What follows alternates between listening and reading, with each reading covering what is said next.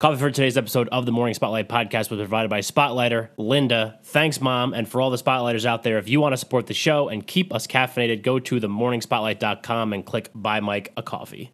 The Morning Spotlight podcast is sponsored by Fidelity National Title Group, the nation's largest group of title companies and title insurance underwriters that collectively issue more title insurance policies than any other title company in the United States.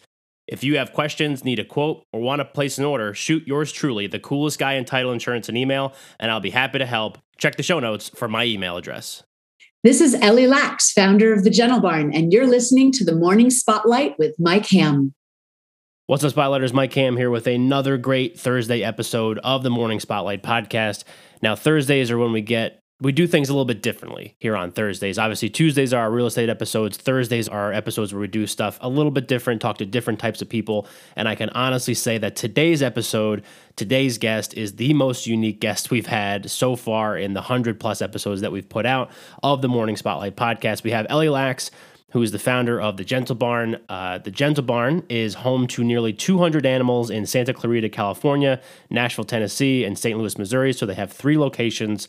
Ellie's been doing this. This was a dream that she had when she was 7, helping animals in need, and she uses that to help bridge the gap between humans and animals, both nursing the animals back to health and getting them readjusted to the world, and also using those experiences and connecting them with special needs children, at-risk inner city children who have a lot of the same stories as the animals do. So Ellie is just a very unique person. She's also an animal communicator, and definitely listen to the episode because she talks a lot about that and what that actually is. It's just a very interesting story and just a clear picture of someone that had a vision of what they wanted their impact to be on the world. And that's what Ellie's doing with the Gentle Barn. But enough from me. Let's hit the music and let's hear from Ellie.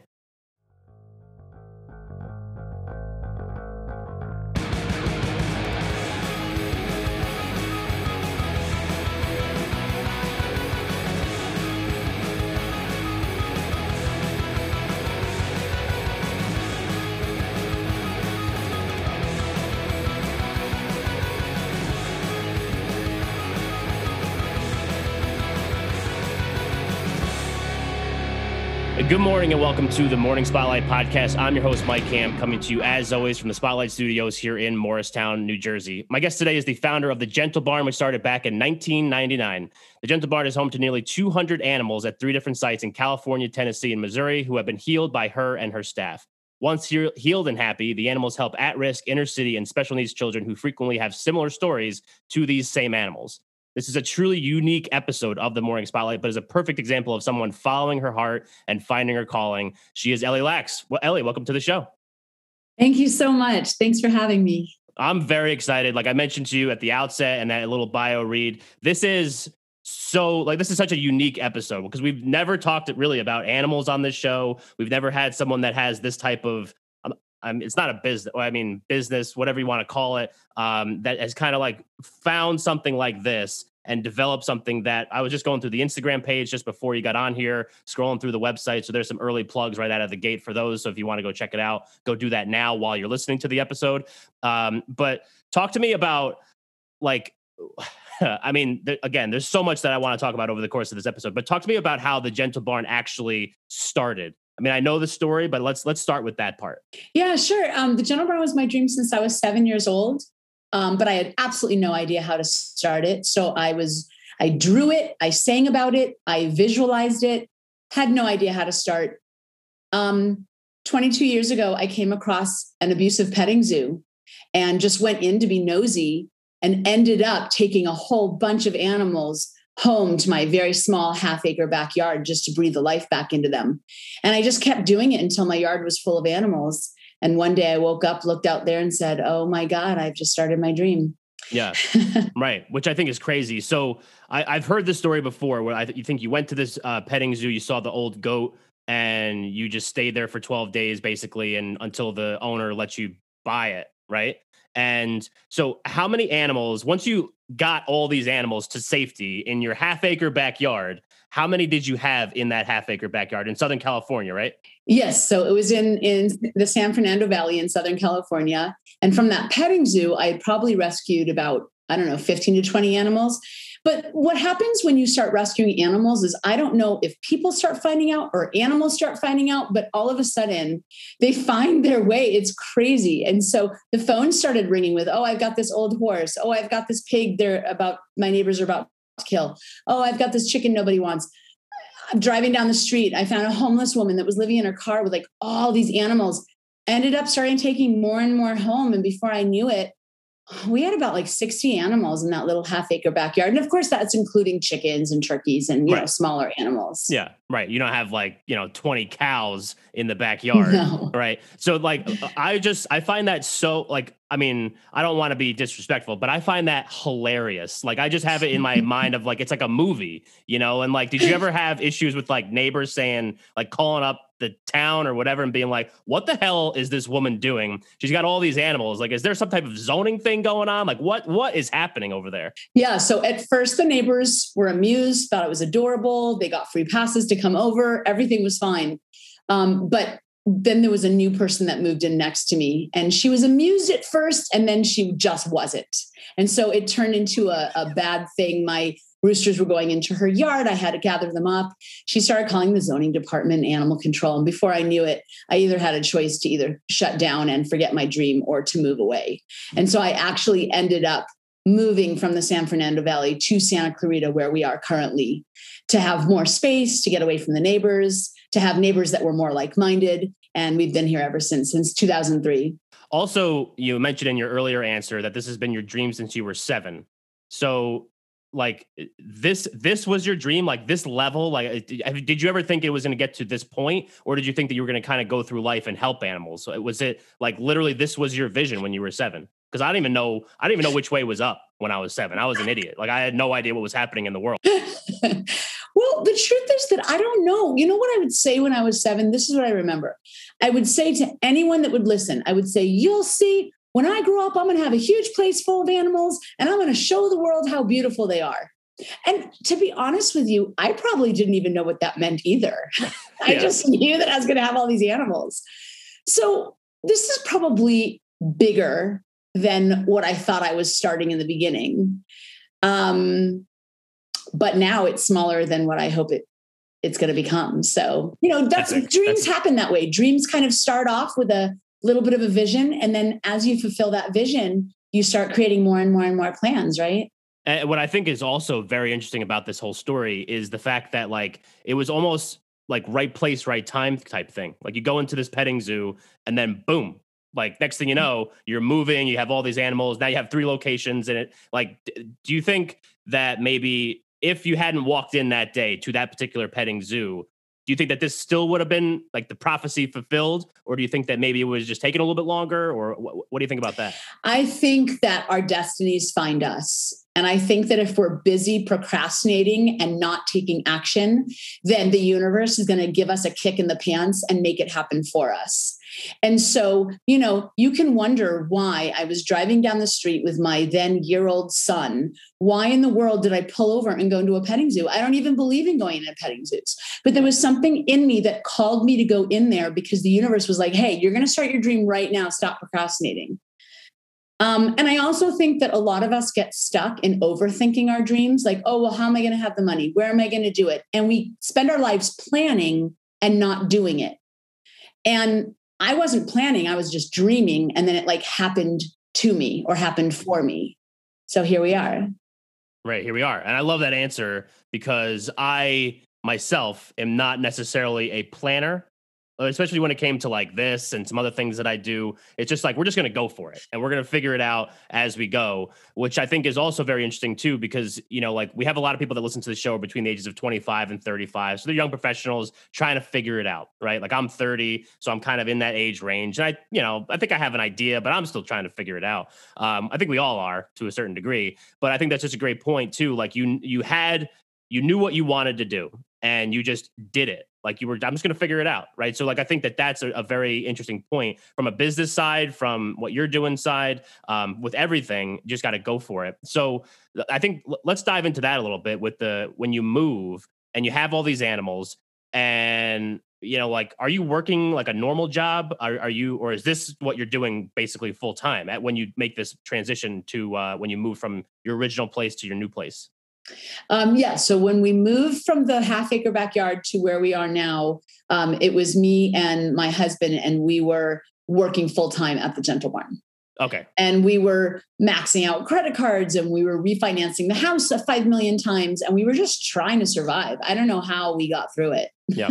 But you did it, right? We You did it. Exactly. And I think that also probably plays a little bit into the whole calling thing. Like if it's meant to be, it will be type of thing. So, so you make this transition, you move, you have the animals. I'm assuming you have more of like a farm type of thing rather than, like I have this vision in my head of like a suburban backyard and, like all these animals running around and stuff with like maybe like a chain link fence, and everyone's like, what the hell is going on back there? But, so at what point did you, in this process, did you start to turn the tides from being maxing out credit cards, refinancing the house, doing all those kinds of things, to started turning the page and maybe moving in a direction where you actually had, the money to take care of these animals? I don't mean properly like you weren't before, but even more so now you could have a broader reach. It was about 13 years ago.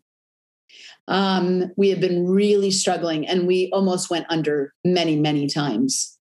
And actually, it's an incredible story. We actually decided we had failed. They were repo guys coming in the middle of the night. The banks were trying to take back the house. We had maxed out 20 credit cards. We had refinanced the house as many times as we possibly could. We were done. The bills kept coming. The donations were not. And we had decided that was it. We were going to go under.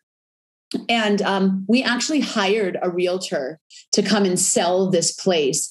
The one thing about where we were was we said, okay, we might have failed, but the thing is that we had already made promises to the animals that we currently had. Right. So we need to move somewhere where we can continue to take care of the animals that we already had for the rest of their lives, but we wouldn't take in any more. And obviously we would shut down our programs. Right. So this realtor was going to sell the house that we lived in at the time, and then move us to like far out in Lancaster, like an hour north of where we were, to a much less expensive neighborhood where we could get 5 acres and just take care of the animals that we had. She stood to make a lot of money because she was going to sell our house and buy the next one.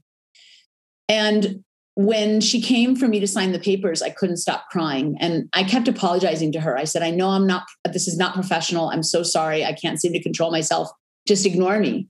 And she kept saying, why? What's wrong? And I'm like, it doesn't matter. And I went down to sign, and she goes, hold on a second. Before you sign, I really want to know what's wrong.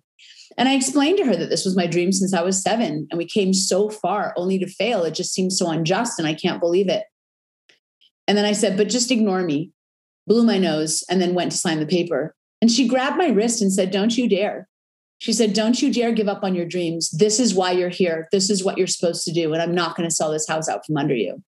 And I said, but we failed. I mean, we can't afford the cars. We can't afford the house. Uncle, it's over. Yeah. And she said, no, it's not. You keep trying. And she ripped up the papers and walked out. And me and my husband were like, what in the world is she talking about? Yeah. And we ran after her, and she just was like, you just keep trying. And then she fished around in her trunk, and she said, watch this video every single day for 30 days and don't ever call me again. And she thrust this video in our hands and drove away. And me and my husband were like, what is she talking about? Like, the bank is going to take over our house. We're going to be homeless. Right. And so we popped in the video because we didn't know what else to do. And it was, I don't know if you've ever heard of the movie The Secret. I don't think so. I'm going to write it down. It's on Netflix. And it's just this movie about how when we believe in ourselves and we believe we can, our job is not to figure out the how. Our job is to figure out the what and the why. And once we know the what and the why, we feel it, we vision it, we feel the joy of having our dreams, and we just keep going, and our dreams will happen to us. And it kind of like gave us permission to keep trying. It kind of validated. Right. And we kept trying, and we got out of it, and money started coming in. The more we believed, more money came in. The more money came in, the more we believed. And now we're celebrating almost our 23rd anniversary with 3 locations and 200 animals. Right. And that woman, I still keep in touch with her. She saved the Gentle Barn. Yeah. That's incredible. I mean, literally, like every part of this story, I just find so fascinating and so interesting. And I just like, I have so many more questions. So good thing we have plenty more time. All right. So were there people maybe early on in that process, like, so you start believing, you're going to figure it out? I mean, obviously she was a key person. Were there other key people that kind of came in early on in that process, maybe 13 years ago, like you said, that kind of, got it, moving forward in the right direction, rolling the ball in the right direction? Yeah. So immediately after that, we're watching the movie every day for 30 days. We're trying to believe, we're trying to stay faithful. I mean, positive. And these people call out of nowhere and they're like, hey, we're in the area. We heard about you. We want to come visit. And we weren't doing anything. We're just looking at bills we can't pay. And watching this movie. So we're like, sure. So they came out and I gave them a tour of the barnyard and the animals. I told them the work that the animals do and that the animals help us do for people. And at the end, the man, oh, wait, let me back up. Yeah. Okay. So we're watching this movie. We're trying to hold on to our house. My husband calls the mortgage company and says, please help us save this. And the mortgage company said, we're not going to even talk to you without you giving us $5,000. Like, we're literally not going to even talk to you. We didn't even have $50 for groceries. How are we going to come up with $5,000? But we just kept watching the movie and staying positive. These people called, gave them a tour. They hugged the cows. They cuddled the turkeys. They gave the pigs tummy rubs, talked about our programs for children. At the end, they said, oh, we want to make a contribution. I was like, oh, wow, that'd be so nice. They handed us a $5,000 check. Wow. That's like fate. I mean, that's crazy. It's crazy. Yeah. We paid the mortgage and it just kept going from there. I don't know. That was another pull out of the hole that we dug for ourselves. And then we just kept going. Right. Yeah. Amazing. So I want to talk a little bit more, because you've mentioned a couple of times, like how you have, programs with these animals. So because it obviously goes well beyond just, like I mentioned in the earlier, when I read the bio and everything, it goes well beyond just you finding or getting sent sick, abused, whatever animals, and then you just kind of getting them back to full strength and happy again. It goes well beyond that. So at what point, maybe in that process, because you said that you had people coming over to your background, your half-acre backyard and interacting with these animals. So how did you start setting up like these different programs, and maybe what are some of those programs? From the time I was 7, I kept saying that when I grew up, I was going to have this big place full of animals and show the world how beautiful they are. But the other thing that was happening simultaneously to that was that, I had a very struggled childhood. There were things going on that I was overcoming, and animals always saved me. So it was always the animals in the lakes and woods around me that breathed the life back into me, helped convince me to stay, listened as I cried, and showed me that I was worth something. So I know firsthand how healing animals are. So it was always part of the original design of the Gentle Barn that with these animals, we would partner together and we would heal people that were hurting. And so when I started the Gentle Barn 22 years ago, I immediately started calling probation camps, foster agencies, drug and alcohol rehab centers, war veteran centers, senior centers, burn centers, children's hospitals, domestic violence shelters, anybody out there that was really struggling, and inviting those agencies to bring their clients to the Gentle Barn. And they did. And we've been doing it now for 23 years, where people come out, they're shut down, they're angry, they don't want to talk to regular people. So traditional therapy doesn't really work. They don't want to talk, they don't want to be open up, they're guarded, they're either on medication or in and out of jail. But we can bring them to the Gentle Barn, and instead of them having to talk and be vulnerable, we do the talking and we talk about the animal stories. But when we talk about the animal stories, we're really telling their story. And so they realize through the story that they're not alone, that someone else shares their pain. They see these animals thriving and happy, so it models for them that they can aim at that goal as well. They know that we love the animals no matter how angry or sad they are, so they know that we love them unconditionally as well. Right. They can practice empathy, compassion, confidence, generosity, self-awareness, hope for the future. They can practice all of that at the Gentle Barn, and they kind of end up finding themselves in the barnyard. So what are some of those programs that you guys have? I mean, you said hugging cows and cuddling turkeys. I mean, my parents live in a more rural part of New Jersey. Like, they have a horse and 2 goats back there. And I feel like my mom and you would get along so well, because my mom just has this thing about like saving animals. Like she had a chicken that was like ostracized from its little flock, but from our neighbor's flock of chickens. And so she took it in and it would get like abused by the other chickens. Like one time it like they would like beat the crap out of it. And then it got attacked by a dog. And then while it was on the ground, the other chickens came and pecked its eyes out.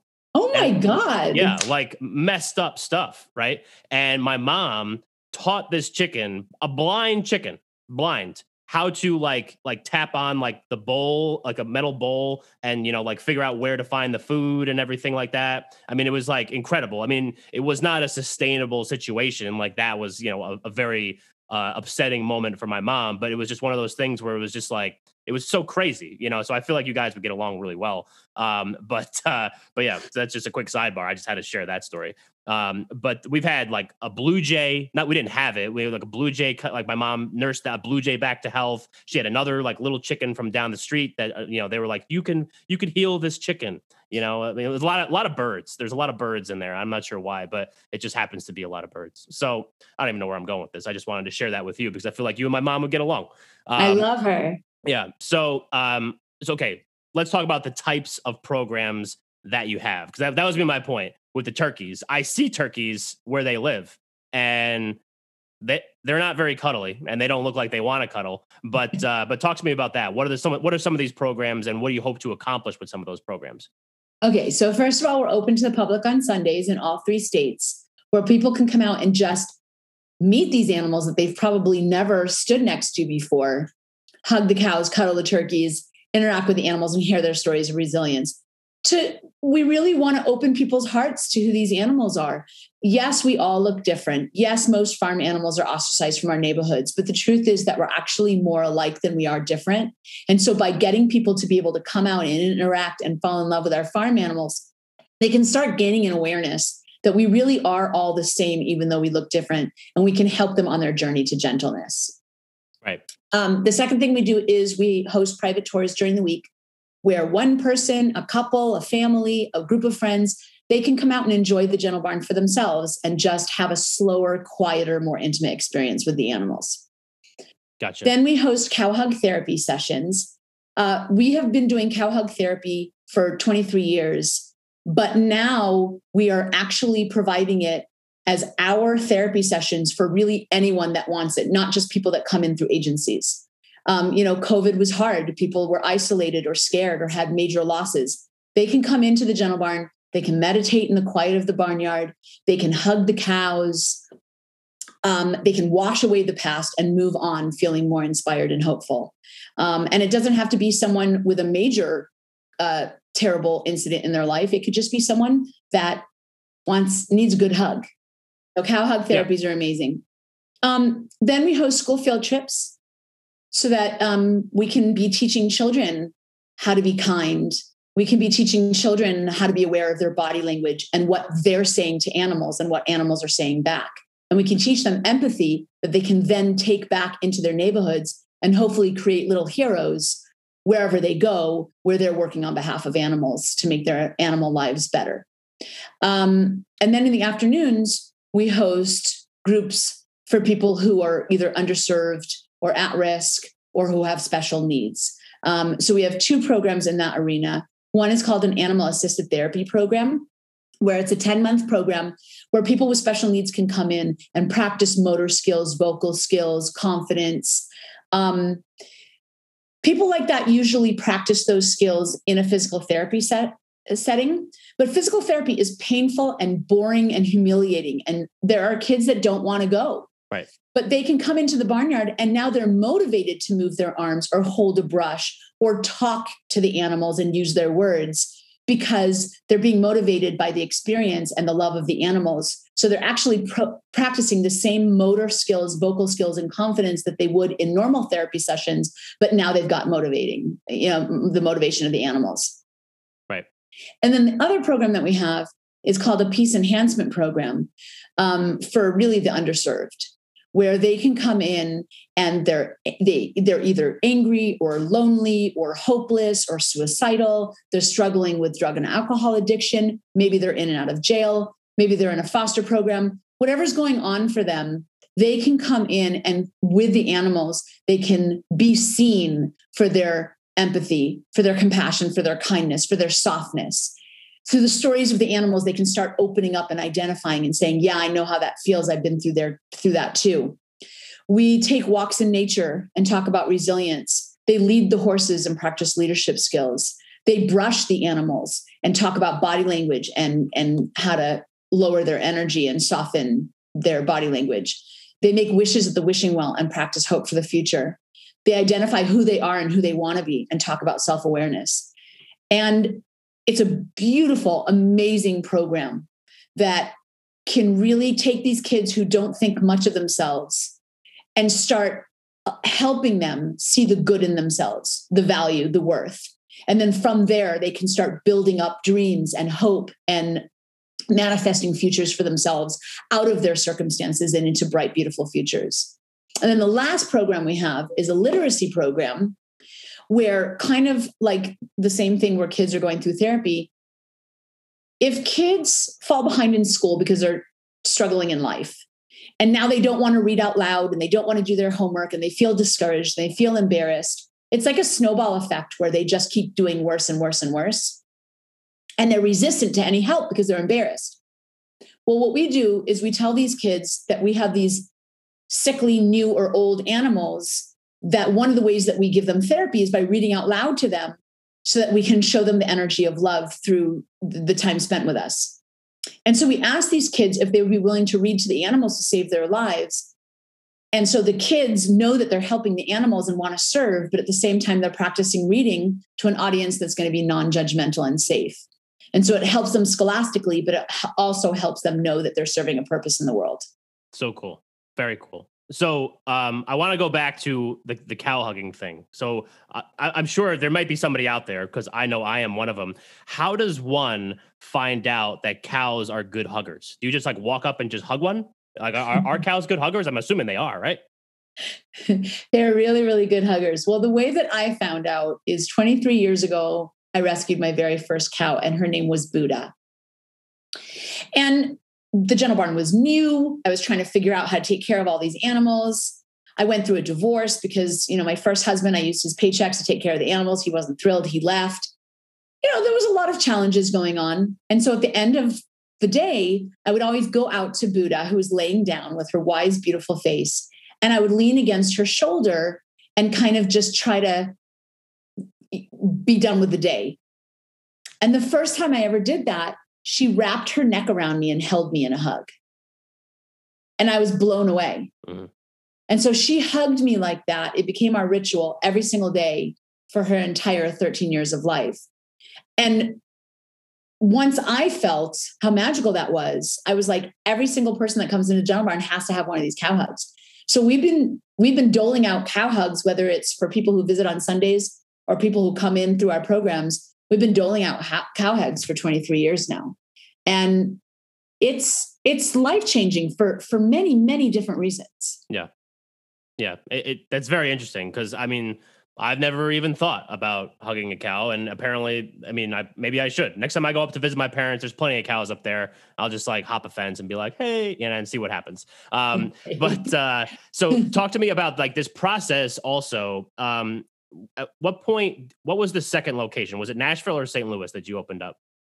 It was Tennessee. It was Knoxville, Tennessee first, and then we moved it to Nashville. Okay. So were there strategic reasons with why you picked those other two locations to start opening up Gentle Barns? No. So you're going to see the theme in my life is that life happens to me. So this was another example. We would sit in board meetings and we'd be like, oh, we want to be in the biggest cities. Let's go to New York, Chicago, like big, huge cities. While we're sitting here making our plans, we found out about a cow. So I told my husband one year, and this came out of nowhere. I told my husband that for my birthday, I wanted to rescue a cow. He's like, yeah, sure, whatever. Okay. Yeah. Go ahead. Do that. 3 days later, he got a call from Tennessee from this woman that said there was a cow there who had lost his foot. He was hobbling around in pain. They were going to send him to slaughter. She's trying to save him. She called 200 places and nobody will help. And she said, do you even have advice for me? So my husband reached out and found the bovine surgeon in Knoxville, Tennessee. Then he found a company that was willing to make a prosthetic foot. And he came to me a couple of days later and said, happy birthday, we're going to Tennessee. So we went to Tennessee to rescue Dudley, bring him to the hospital, take him through his amputations and his different surgeries, fit him for a prosthetic, acclimate him to a prosthetic. And then 5 months later, when he was ready to be discharged, I just couldn't fathom the idea of driving him 5 days to get to California. Yeah.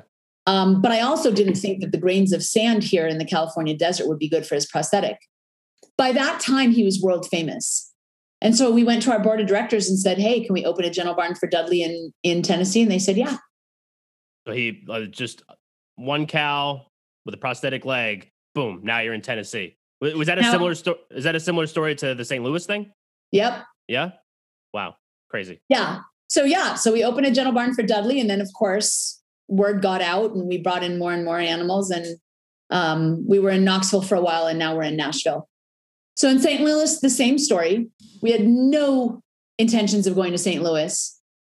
And we were watching on national news 4 years ago that 6 cows escaped a slaughterhouse and ran through the streets of St. Louis. And we're like, oh, that's awful. And then by the end of the day, they had been rounded up and sent back to the slaughterhouse. And the community members were in an uproar. And they were like, oh, they got to live. They got to live.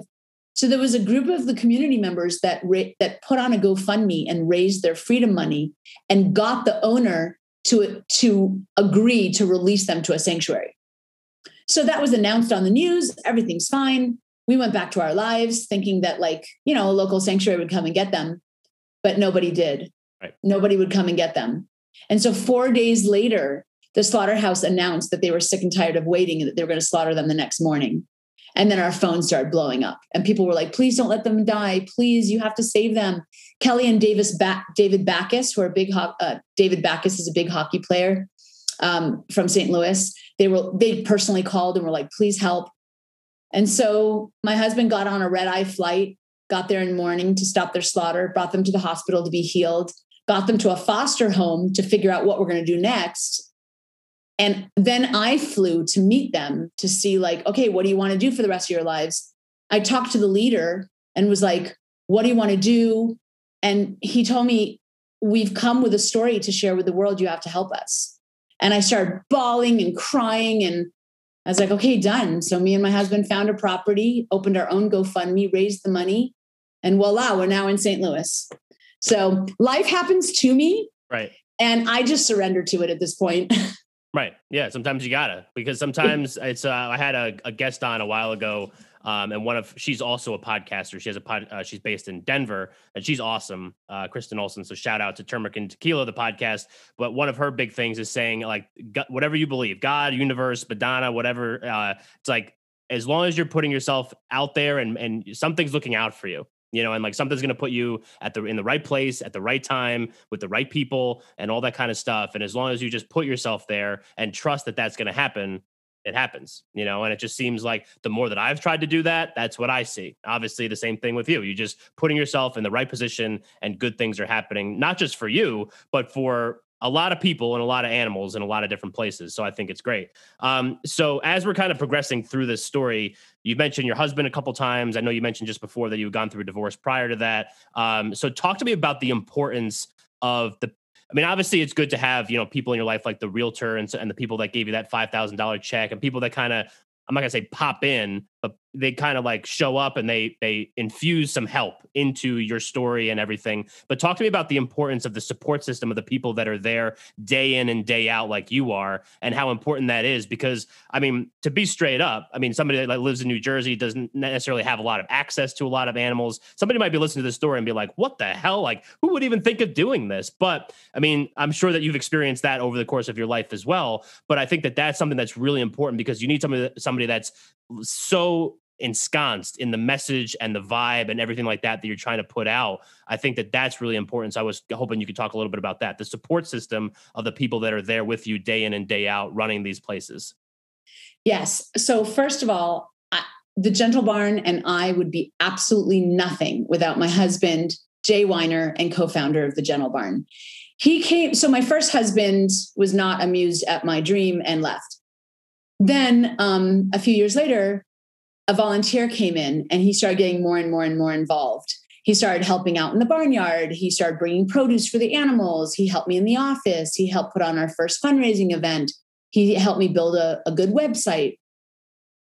And we spent a lot of time together. Now, I was kind of I was recovering from my failed marriage, and he was actually recovering from his failed marriage. So we weren't thinking romantically, but it was very refreshing to have someone there with me to help me. I mean, just not to feel so alone, especially after my husband left.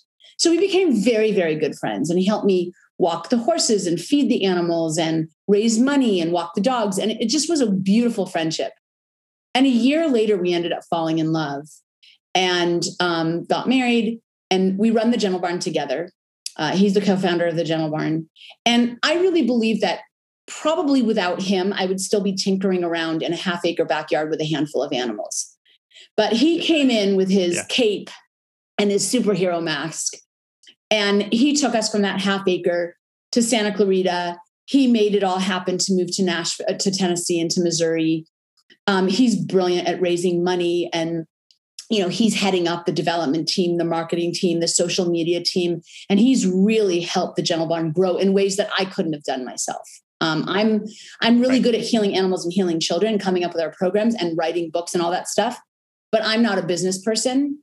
And it was really because of him that the Gentle Barn was able to grow and thrive. And I can't wait to see what we do in the next 20 years.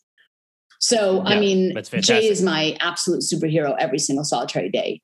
But then, Jay and I both rely on our staff and our volunteers, without whom we couldn't do any of this. They make sure the animals are fed and watered and cleaned and groomed and cared for. They help us with vet appointments. They help us implement acupuncture, massage therapy, ultrasound, energy healing, all the things that we do in our barnyard. The social media department helps these animals have a bigger voice to get out to the rest of the world. Our marketing department helps the Gentle Barn grow and thrive and bring in the funds necessary to rescue more animals. Our staff is incredibly dedicated. They work so hard. They wear so many hats. And whether they stay for a couple years, or the longest staff we've ever had is our first hire. He's been here for 15 years. These people are champions, and I'm grateful to them every single day. And then our volunteers are amazing too. I mean, they're taking their days off, not even being paid, and coming out to help us with the animals and our programs, help keep the barnyards clean, and give the emotional support to the animals. While our staff gives the physical support, the volunteers come out and spend time holding the chickens, scratching the goats and sheep, paying attention to the smaller details so that the animals feel like they matter to somebody. We have an incredible team. Yeah, definitely. And you need it to do something like this and get to the scope of, like you said, I mean, that's something that you can't do by yourself. I mean, everybody has their qualities that they can bring to the table. And sometimes if it's a business thing, or maybe Jay can't actually put together these programs like you do, but he could do the business side. And it's like everybody rowing the boat in the same direction kind of, helps you get to where you are now. So also I want to talk a little bit about, because I think maybe if people weren't like totally locked in on an earlier answer, we're going to go back, because I think this is really important.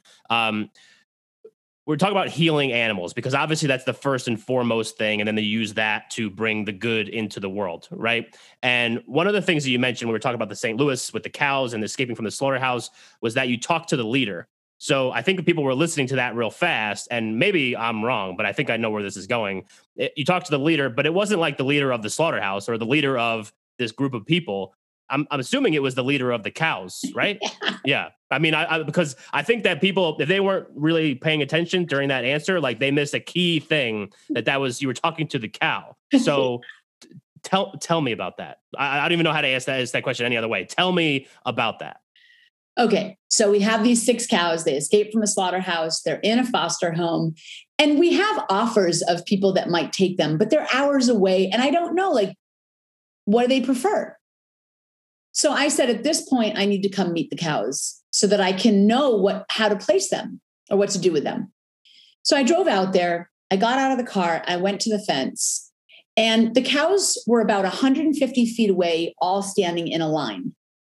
And okay, so what happened was they were in a slaughterhouse, and there was a leader. His name is Chico. He was one of the boy cows They're all the same age, same size. I don't know why he stepped up as the leader, but I guess he decided this is not how we're going to go down. Right.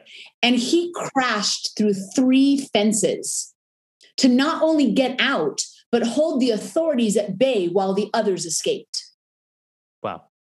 We have literally video footage of him chasing authorities behind a tree and making sure they stay there while the others are running away behind him. And once the others got out, he joined them. So this wasn't a freak accident. This was very intentional. Right.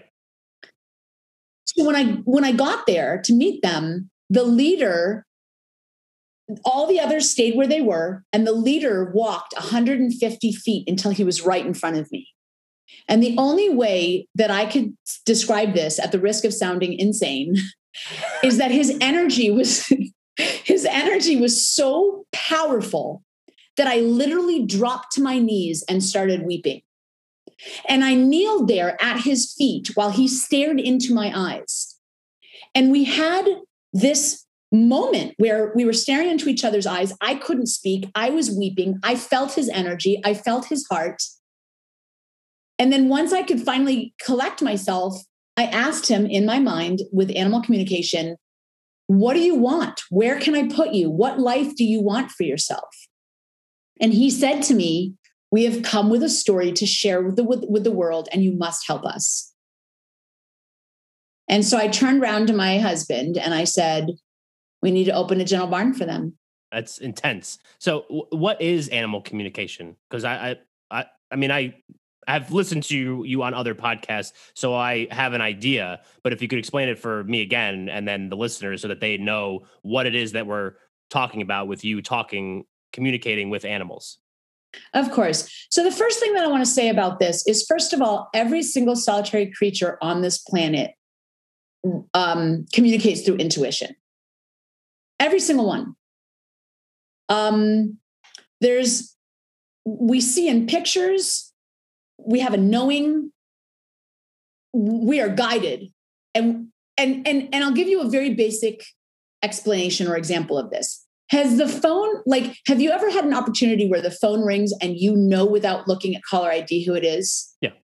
That's intuition. Have you ever met someone that's smiling and saying all the right things, but you're getting the creeps? Oh, all the time. That's intuition. Right. It's very simple. We communicate through intuition. Every single solitary animal does. But in our society, indigenous people communicated that way. Native Americans communicate that way. In our high-tech, fast-paced, money-driven society, we unfortunately have decided that it doesn't exist, and we've moved away from it as a species. But the truth is that we still are motivated by it. We've just forgotten. Right. So this story will illustrate how it's happened for me. For me, I have been able to hear animals ever since I was a child. I remember very clearly being a 6-year-old child playing with my dolls in my room. And all of a sudden, it was almost like getting a phone call, like someone was calling me. I know that sounds crazy. And I was like, oh, I'm coming. And I put down my dolls and I ran out the house and I ran down the street and I took a left at the lake and a right by the shore. And right there on this giant, huge tree was a bird that had fallen out of her nest. And I'm like, oh, here I am. Thanks for calling me. Yeah, I'll help you. And I brought her home and I raised her till she could fly away. I thought that was normal. I thought everyone did that. Yeah, not me. It's not happened to me. At least I don't think. Maybe I'm just not listening. Maybe I'm not, listening to. I think that's what really, what we're talking about too. And if there's more to this story, then please tell me to shut up. But it's also reconnecting with the world. Because you mentioned in there, because we've become extremely disconnected. We're connected because you and I, coast to coast can get on a Zoom together and talk. But there's just a lot of disconnection that goes with life nowadays. And, I think that's something that's really cool, is that all of these things that you're trying to do are reconnecting everybody with not just connecting someone that's been in prison to hugging a cow, but it's connecting them with just how to interact with people, how to, do all these different things and regain the consciousness of being able to be around other people and other things and other living things. Yes. I don't think that we're listening at all. I think that We're put in school at a very young age. We're told to sit down, be quiet, listen to somebody else tell you what to do. We lose ourselves. We lose our intuition. We lose our dreams. We lose our own voice. We disregard our own impulses. And we turn into these adults that are miserable because we're living lives that were never intended for us. So I really think that like the ultimate goal at the Gentle Barn is to return animals and humans alike to themselves so that they can remember who they were, what they loved as a child, what made them feel alive, why they're here, what is their purpose, and to connect them to their own intuition, because our intuition is our best compass. So I've heard animals talk ever since I was a child. And it's really helped me at the Gentle Barn to know when an animal, what are they feeling? What have they gone through? What still pains them? What do they need? Why are they sad? Why are they sick? What can I give them? What can I do for them? It's helped me medically. It's helped me behaviorally. It's helped me with health issues. And everyone can do it. It's just in our culture, we believe we can't. And so basically animals talk to me in videos, pictures, and words. So they show me little scenes in my mind. They show me snapshots and I can hear their voice and write down their sentences. And so I've always done it for myself and for the animals at the Gentle Barn, but now I'm actually doing it professionally for people around the world because I think these animals have so much to say and I want to relay their messages. And I also think that people really suffer when animals are going through things and they feel helpless, or when animals pass away and they feel so lost. Yeah. And if there's anything I can do to bring that voice of that animal back to them, to reconnect them, I can help the people not be so sad also. I mean, I think that it was good to explain that because I did want to make sure that we just didn't rush by the fact that you said you talked to the leader earlier and people were like, yeah, the leader of the people that raise all the money. Okay. Yeah, great. But no, it's deep. We're getting deep here on the Morning Spotlight. So is the Gentle Barn a thing where like, once you get some of these animals, because you obviously can't take in every animal that's sick and hurt or whatever, or abused, it's impossible. I mean, it's just like it's a numbers game. You have limited resources and you're trying to help as many as you possibly can. But do you ever get to some points with some of these animals where you kind of get them back to where they're going to be, live their best life, for lack of a better phrase, and like adopt them, or do people adopt them? How does that work? Yes, absolutely. We have adopted animals into homes, all kinds of species into homes all over America and into Canada. We've done some really exciting rescues. We did a hoarding situation with 250 dogs.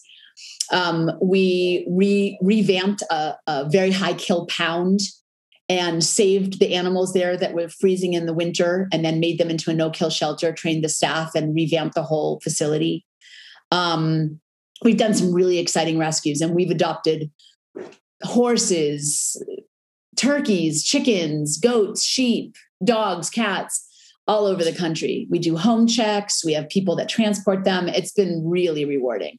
Yeah, right. If Sky ever needs a home, like give me a ring. Because I was like looking through, because I want a dog. I just don't have one. I can't fit one in my apartment right now. I'm not allowed to have one in my apartment. But I was like, yeah, I want Sky. So just as an FYI, putting that out into the universe now, and then we'll talk down the road. Because I know he's part of the team, but we'll get there. So, all right, let's talk about the book, because I'd be remiss because I know we're getting low on time. So I do want to talk about the book. Tell me what the book is. It's My Gentle Barn. I know there's a subtitle to it, but I wasn't writing fast enough when you were telling me. So tell me what the book is, what compelled you to write the story and put the message out to the masses. So my book is called My Gentle Barn, Creating a Sanctuary Where Animals Heal and Children Learn to Hope. And it's available on Amazon, at Barnes & Noble, and you can get a signed copy at gentlebarn.org. I wrote the book because I felt very, very lost as a child. I felt unseen, unheard, misunderstood. I felt like I didn't belong to anybody. I actually tried to commit suicide at 7 years old, which is crazy early. Yeah. I didn't want to be here. And it was animals that saved my life. And I don't think I'm the only one. I think there's a lot of people out there that don't really know who they are, or maybe they have a dream, but they don't know how to start it. Maybe they feel alone. And I wanted to give people hope. I wanted to tell my story to give other people hope. And then most importantly, I wanted to tell the animal stories to show people that we're all the same. We just look different. to really give the animals that I have been blessed to know a bigger voice. I wanted to talk about the kids that come here to heal because they're misunderstood as well. And I wanted people that visit the Gentle Barn, support the Gentle Barn, donate to the Gentle Barn.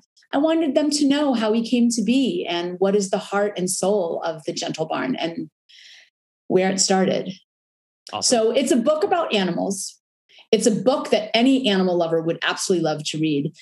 It's a love story between me and my husband and how we met and fell in love. And it's a beautiful love story, but it's also a dream about dreams. It's also a book about dreams coming true. And I hope to motivate not just people that love animals and want to start sanctuaries, but anyone out there that might have a dream, that there are struggles and there are challenges, but when you hold on and know the what and the why, you can overcome them and get through anything and land up with dreams come true, which is why I think we're here. I don't think we're here to suffer. I don't think we're here to be lost. I think we're here with a specific gift inside of us that we've come to share with the world. And when we can remember who we are, when we can have faith in the journey and allow the universe to rush in and support us and direct us, we can be so happy and we can make everyone around us happy and healthy. And that's what I've managed to do. And I wish that for everyone else. Awesome.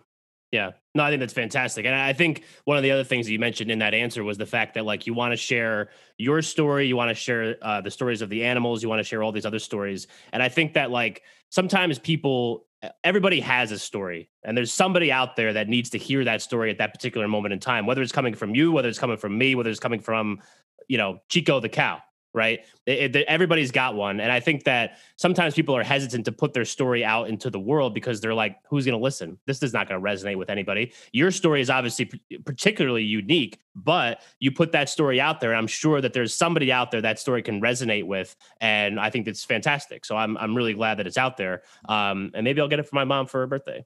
Mom listens sometimes. Maybe we'll do something like that. But that would be great. Yeah. All right. So that might have just ruined my surprise for my mom for her birthday. But yeah, we'll figure that out down the road. So goals. Do you have any goals that you're looking to accomplish? We always like to ask about goals, especially with people that are, of an entrepreneurial nature like yourself. Do you have goals that you're trying to accomplish over the course of the next year or so, 2 years, something like that? Yeah, I have a lot of goals, keeping in mind that usually I have goals and then the universe takes me in a completely different direction. So we'll see what actually happens.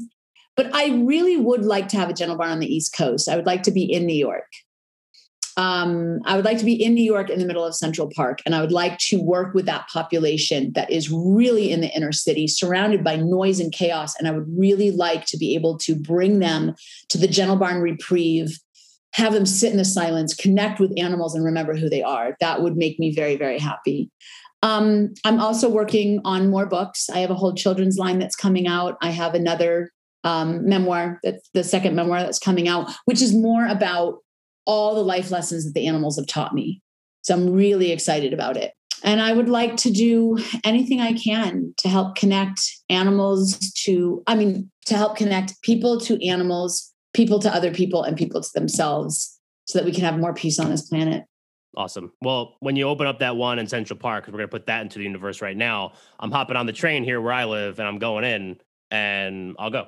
Yeah. It's easy. I can't wait. Right. It's gonna be great. I'm ready. Yeah, me too. I'm ready to go. So let's make it happen. I mean, like bring your mom. Yeah. Oh, because I heard you talk about on another podcast about how you wanted to do the stuff with the carriage horses, like the handsome cabs and stuff like that. And my mom is like a horse lover. She had a horse she got a horse before she had me, and I'm her oldest child. And I think Sonny was like 27. He had like really bad arthritis, and eventually she had to put him down. But and that was a major life moment for my mom. But just like anything with horses, it's just like she used to. After that one, she was like not really ready to kind of get back into horses and stuff like that. She adopted a couple standard breds from the track that you pull the sulkies. And she would try to ride them, and they're not really bred to be ridden, so it didn't really work out. And then eventually now she has a horse now that she's very happy with, and they get along great and whatever. I'll send you a video after we're done with this of me with Laddie. All right. Yeah. I'm like going on all these different tangents, but the hams, we have connections with animals, even though I don't own any myself. But all right. So let's move the show into our closing segment, because we're right where I told you I would keep you to. So the closing segment, which we call Under the Spotlight. So the Spotlighters have been listening to Mike Hamm and Ellie Lax talk for, I don't know, 55 minutes, almost an hour now. What would be one thing that you want them to walk away from this episode with? So you're under the spotlight. If there's just one thing that people walk away with after listening this, is just the concept that we're all the same. We just look different. We tend to really pick out the differences when we see another person, another religion, another race, another ethnicity, another language, another species. We like to put things in boxes and go like, oh, okay, well, dogs we can love, but chickens we're going to eat. And cats are independent, but we still love them, but cows we're going to eat. And I really just urge people to start trying on the idea that we might look different, but in our hearts, we are way more similar than we are different. That we all, no matter what species we are, every single one of us, whether we're an insect, a bird, a mammal, a human, we all feel happy and sad sometimes. We all have best friends and love our families. We all feel scared for the same reasons, and we all just want a good life.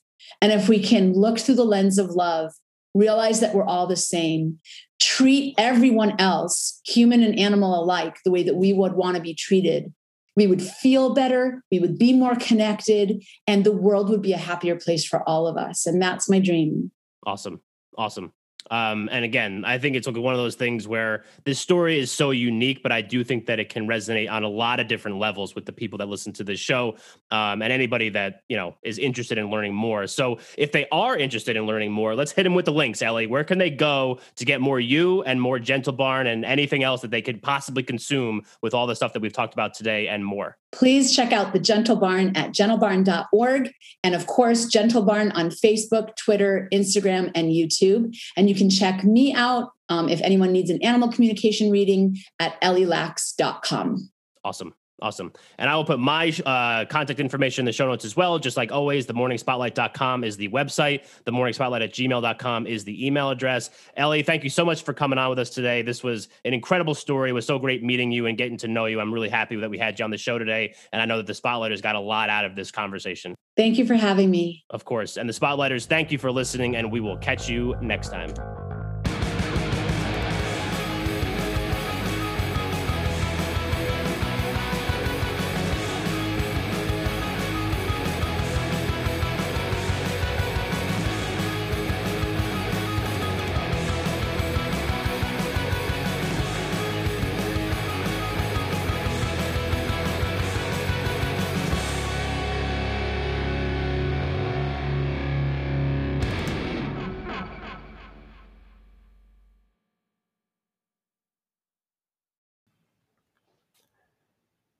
Hey everyone, thanks for listening. Just a reminder that any views expressed in the Morning Spotlight are the views of the speaker and should not be construed to be the views of any other person, any employer, or any organization. Thank you. We'll see you next week.